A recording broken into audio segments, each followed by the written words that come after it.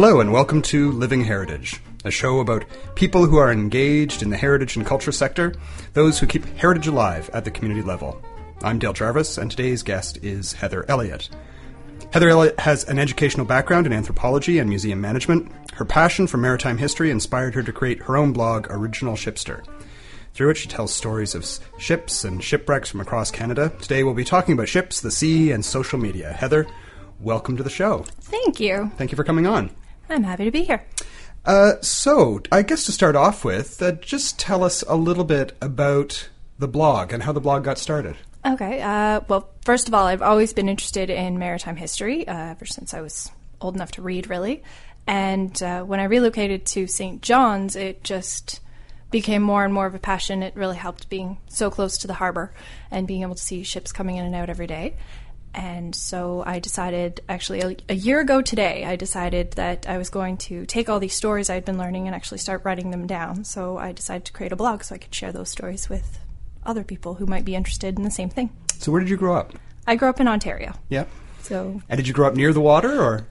Not really. I grew up near Lake Ontario, but it wasn't like I could look out the window and see it every day, or it was still a fair drive away from my house, but. So what was your first kind of introduction to maritime history then?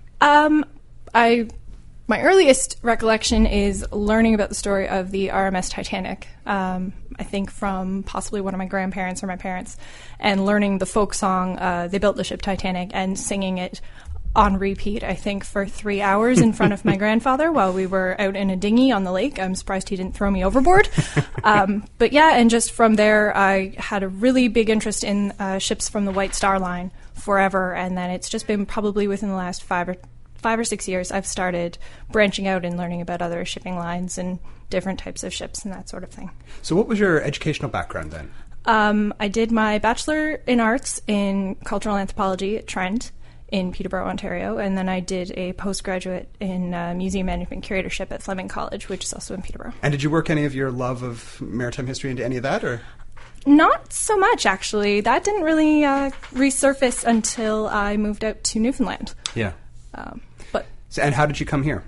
I moved here for an internship. At the end of my postgrad, I was offered an internship position with the Rooms, and so I moved out here. I was here for a summer and fell in love with Newfoundland and moved back home for a year, and then was offered a contract position back at the Rooms and didn't even have to think twice, packed up all my stuff and moved out to Newfoundland again and haven't left. Yeah. So being here in St. John's and being close to the harbor and seeing all the ships that come in and out, I know on your blog you mix history with kind of contemporary shipping stuff. I try to. I know when I used to go down to the harbor, it was always of interest to me to see all the different types of boats that were coming in and wonder, that looks different than this one. What job does that one do that this one doesn't, and that kind of thing. So when I created my blog, I used my blog as an outlet for that because I knew friends here who had similar interests. So I would research the different ships that came in and out and then post what I found online.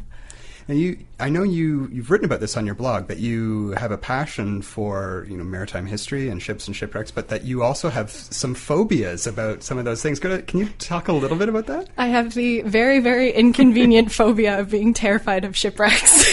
That is an astonishing thing for someone who writes about them. Yeah, it's a bit of an impediment to what I'm interested in, to be honest.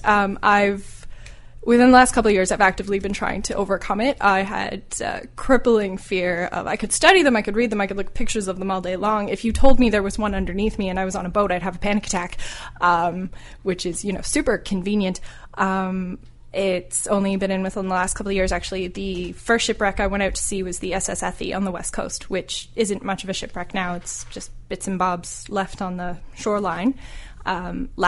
2 years ago now, I went to see the SS Charcot, which is out in Conception Harbor, and actually does look like, a wreck. So that was a big moment for me to be able to stand like 5 feet away and not have an anxiety attack. I'm getting better, but it's been a very inconvenient phobia to have, I have to say. Yeah, it's interesting though. Does it? I mean, does it help with your phobia to write about it, or? It does, yeah. Especially ever since I started doing the blog, and I've been actively researching wrecks that are closer to St. John's. One of them actually is just outside the harbor, so I know I've taken a boat over it a few times now. Yeah. But that does help because, it becomes more of an object of interest and less something that I am irrationally scared of. Yeah, it's interesting. You talk about the Titanic as being kind of the introduction to kind of that kind of nautical history. I have a particular memory of being fairly young and having a book. There was like a Time Life series or something on the different decades of the 20th century, and I remember the one that had some information about the Titanic in it, and there was an illustration, a period illustration of the sinking of the Titanic, and it was an underwater painting, and there was this woman in white that was drowning underneath the water. And I remember being slightly terrified by that image of that woman drowning in the Titanic wreck. So shipwrecks can be very emotional things, and we certainly live that here in Newfoundland, that there is a real human component. It's not just about ships. There's a very strong human stories that come with some of these. Absolutely. Some of these wrecks, yeah. One of the big things, I've always been really interested in the whole culture around shipping and shipwrecks. A lot of the ships I study are actually from the late 1800s into about 1930. And it's the whole idea that for a really long time that was the only way to get across the ocean or the only way to get inland, or really one of the big things I've learned since I started writing this blog is if there's a waterway, I can guarantee you there's a wreck in it somewhere, whether it's a 400 passenger ship or a tiny gold rush vessel up in the Yukon. There's something there. And it's just that whole idea that this was such an intrinsic part of transportation, an intrinsic part of culture at one point, and now it's almost a niche unto itself. You don't hear, well, in Newfoundland you do, but on the mainland you don't hear of a lot of people whose family have that connection to the water and to the sea anymore. And that's one of the things I love looking at is I love sitting down and talking to people who that's what they still do for a living. Mm-hmm. And hearing, in this day and age, why did you decide to do this? Why do you go to sea for 6, 7, 8 months out of the year? What draws you to that? And their answers are always really, really interesting. So what have people told you? Like, why are people still drawn to that kind of life? I've heard a lot of family connection. So especially with the Navy, it's usually, my dad was in the Navy or my mother was in the Navy, and I was raised in that kind of a culture. I've heard everything from it's good money to it's adventure to especially people with Coast Guard, I wanted to get involved, but I didn't necessarily want to go with the Navy. So their answers are always very diverse, but every single person says something similar in that they felt drawn to it. Mm-hmm. It's the best explanation I had was actually given to me by an engineer on a tugboat. And he said, it's the kind of job you either love or you hate. It's not one of those things that you show up one day to work and you just begrudgingly do your 9 to 5 and go home. You either, on your first trip, you're either going to love this or you're going to hate it. And the people who love it stick with it, and the people who hate it are out as soon as they get back to the jetty. Mm-hmm. So it's really interesting to kind of get that perspective. So how do you do your research? First, maybe, how do you select what ship or shipwreck you're going to write about?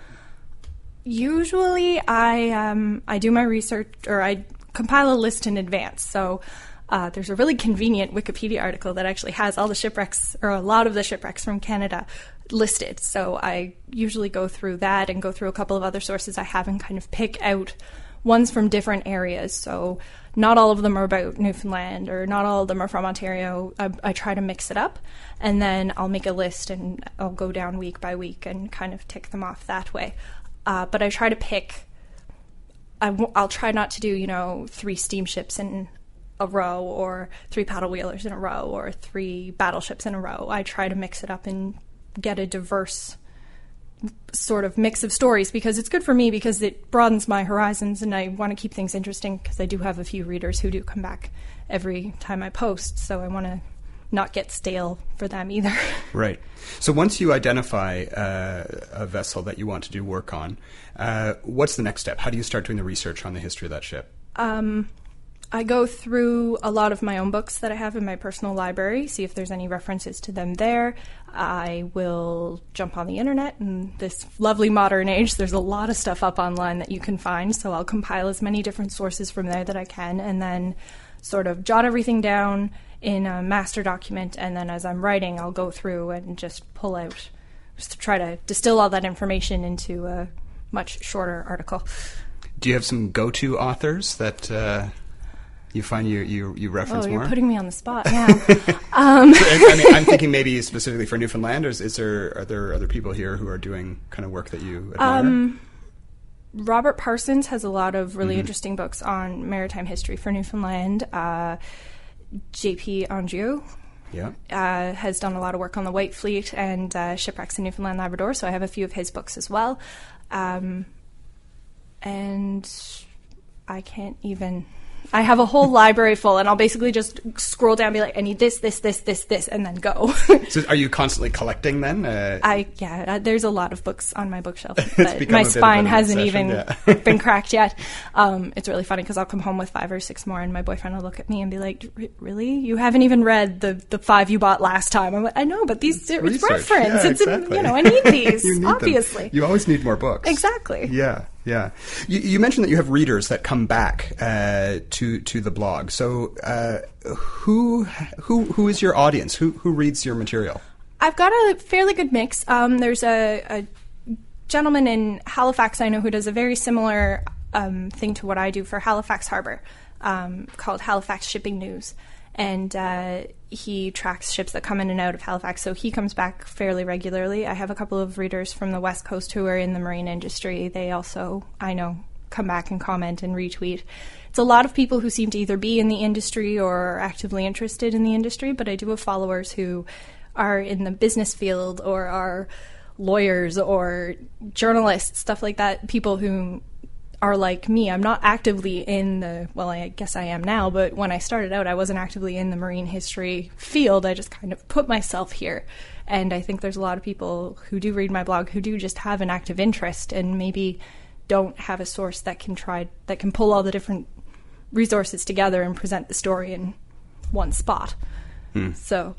Are people surprised that you're a young woman with an interest in maritime history? You're not a salty old captain, you know? I've had a couple of people who, when I say I'm interested in ships and shipwrecks, are kind of, really? Really? Yeah, doesn't happen as frequently as you might think, but I have had a few people who've kind of quirked an eyebrow and gone, oh, that's random, but interesting, okay. Generally, once I get talking about it, they're like, oh, okay, you're just a nerd. That's fair enough. Okay, you know what you're talking about. But yeah, I've had a couple of people who've been, I think, genuinely surprised. Yeah. It's a fascination. You know, we all, I think, who are in the heritage sector, we all have our little specialties that we're interested in. It's great that you've developed kind of a forum for sharing your interest. How often do you blog? I try to blog once a week. Yeah. It's been a little difficult in the last month or so. Just life gets in the way, and it's difficult when you have to sit down and do all the research and everything. But I do try to get a post up at least once a week. Yeah. And if I'm not posting on my blog, I do have a Twitter account as well. So I try to be... If I know I'm not going to be able to get up on that week, I would try to be more active on Twitter, so it's not like I just gave up and I've fallen off the grid. So maybe if people want to follow what you're doing, what is your blog address and what's your Twitter handle? My blog address is originalshipster.com, and my Twitter handle is @originalshipster without the ER. It's just R. Okay. All right. And do you get feedback on Twitter about the stuff that you post? I do. I have a lot of people, like I said, who do retweet my posts. I've actually had a couple of people whose relatives I've written about who've contacted me, and whatever source material I had may have been wrong. So they've reached out to me and said, actually, my grandfather's name was spelled this way, and he did this, this, and this. And I'm like, oh, well, that's helpful. So it puts a whole other spin on it, too, because I'm connecting with these families and these people who do have personal connections to these shipwrecks, and they're reaching out to me and sharing their stories, which allows me to kind of enrich the work I've already done. Yeah. But I do get a fair amount of feedback. Do you have a favorite story or a favorite ship or shipwreck? Oh, don't make me That's choose. Like asking a parent who their favorite child is. Yeah. There's a couple that really have stood out. One was actually the first shipwreck I found that was close to St. John's. It was the SS Marsland, which was a cargo ship that was built in Scotland in 1926. And it used to go between Newfoundland and Portugal and Spain and would take salt fish and exports over there and then bring back fishery salt. And it was on its way into St. John's Harbour in 1933, and a smaller schooner cut across its path, and so the captain ordered the engines to go into reverse and accidentally ended up running the ship aground right in front of Fort Amherst. And they tried to tow it off, and they ended up making the damage worse, and so they had to call in an ocean tug, and they tried to get it off, and they managed to float it. But then, because they were still trying to do repairs, and the waves, because it was now buoyant, were slamming it up against the rocks, and then a storm came up, so they had to abandon it, and because of the storm, it was declared a total loss. And when the ocean tug actually came out to recover their gear, they found all these dories clustered around the wreck because news had gotten out that the wreck had been declared a total loss, so everybody was trying to strip it for everything that it was worth. And so the tug recovered their gear, and the wreck just sat there. And so the St. John's Port Authority at one point was thinking of calling over the HMS Norfolk, which was in the area doing training, and asking them to blast it off of the rocks in front of Fort Amherst with their guns.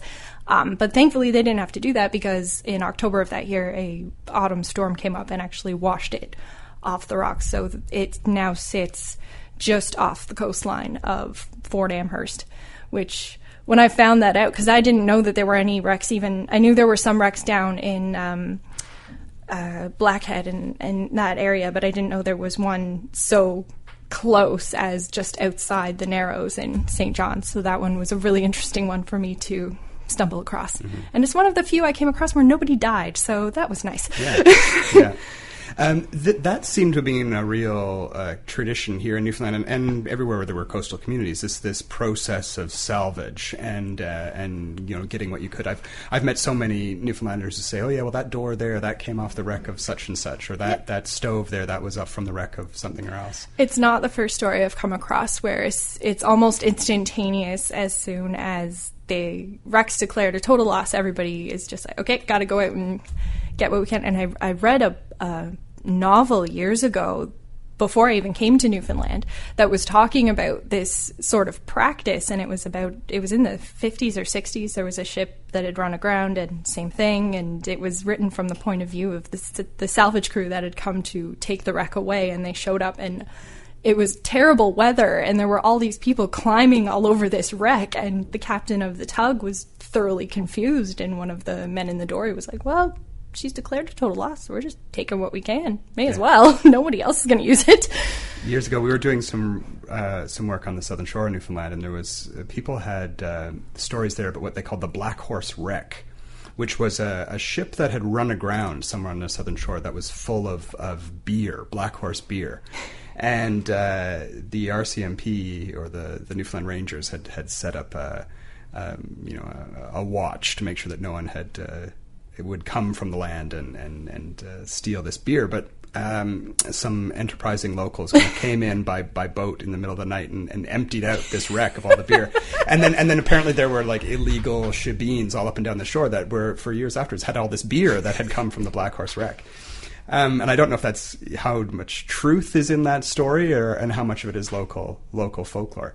Do you worry about that? Do you worry about like the stuff that you hear from people about is it truthful, or do legends attach to some of these wrecks? There are some that are definitely legends, or just there's enough. I've had a couple of times where my thing is, if there's an anecdote that goes with a wreck, I try to find it repeated in at least 3 sources. Mm-hmm. And if it's not in 3 sources that I can't back up, then I'll just say in my blog post, well, this is one version of the story, or this is the other version, and I'll put up both sides. There was a wreck in Ontario, actually, it was a paddle whaler called Victoria in London, Ontario, and she was really shoddily built. She was built in the late 1880s as a way to meet demand for increased tourism along the Thames River in London.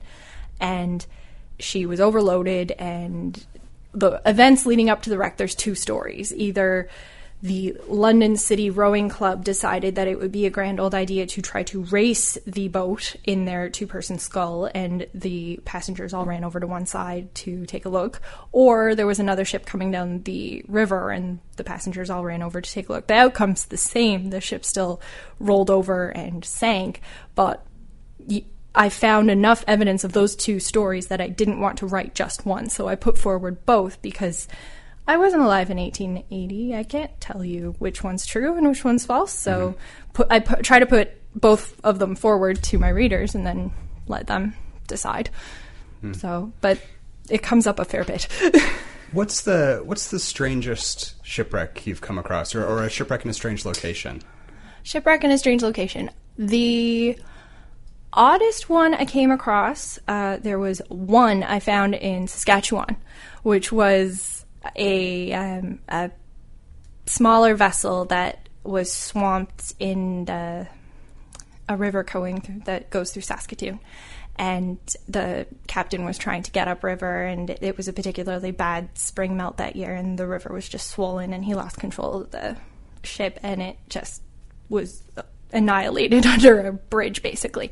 But when I think about Saskatchewan, you think of rolling fields of grain and flat and prairies, and you don't think of shipwrecks. So that was fairly surprising.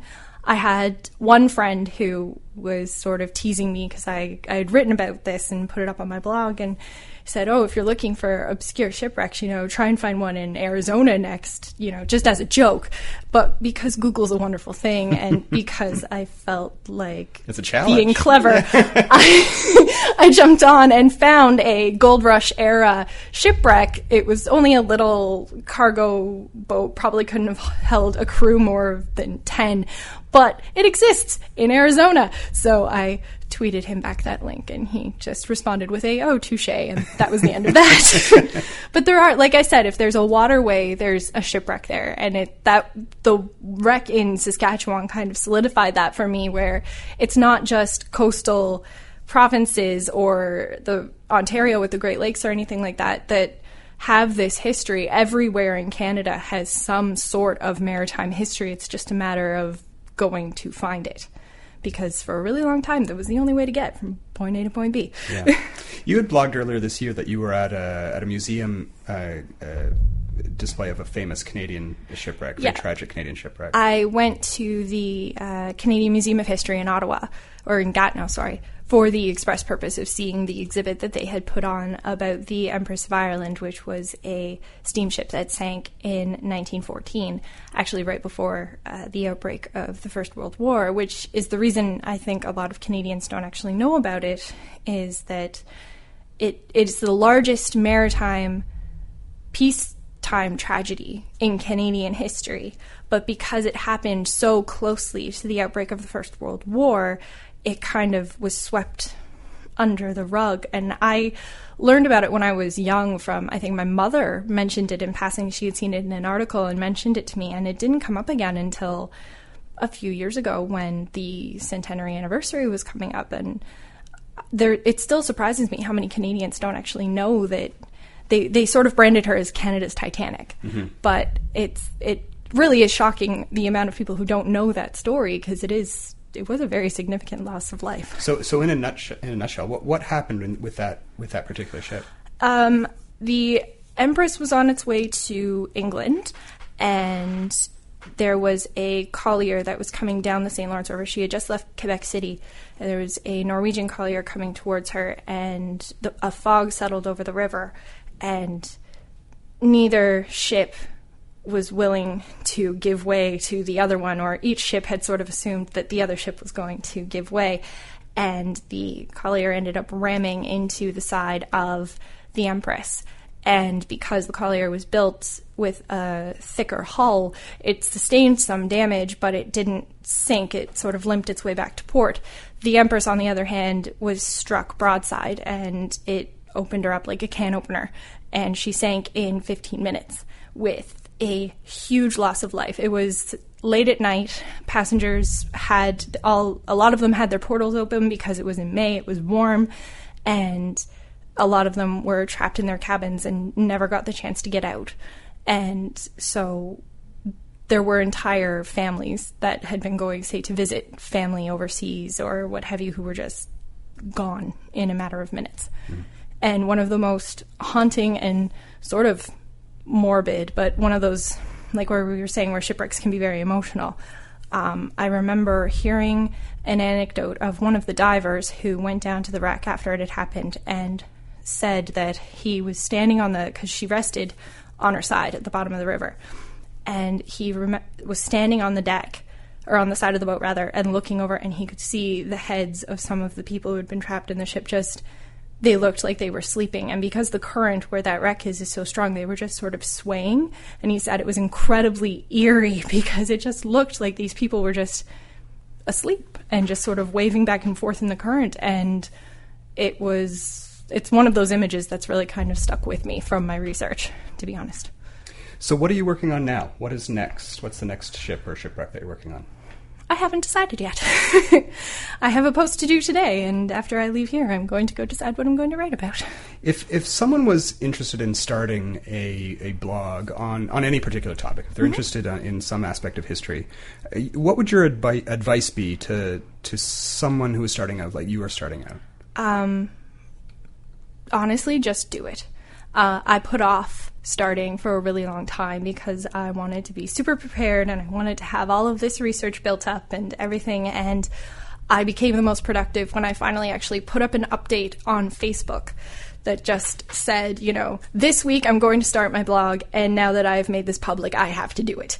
And just sort of have a topic, have a focus, do your research, do some Googling, look around, see if anybody else is doing a blog that's similar to yours.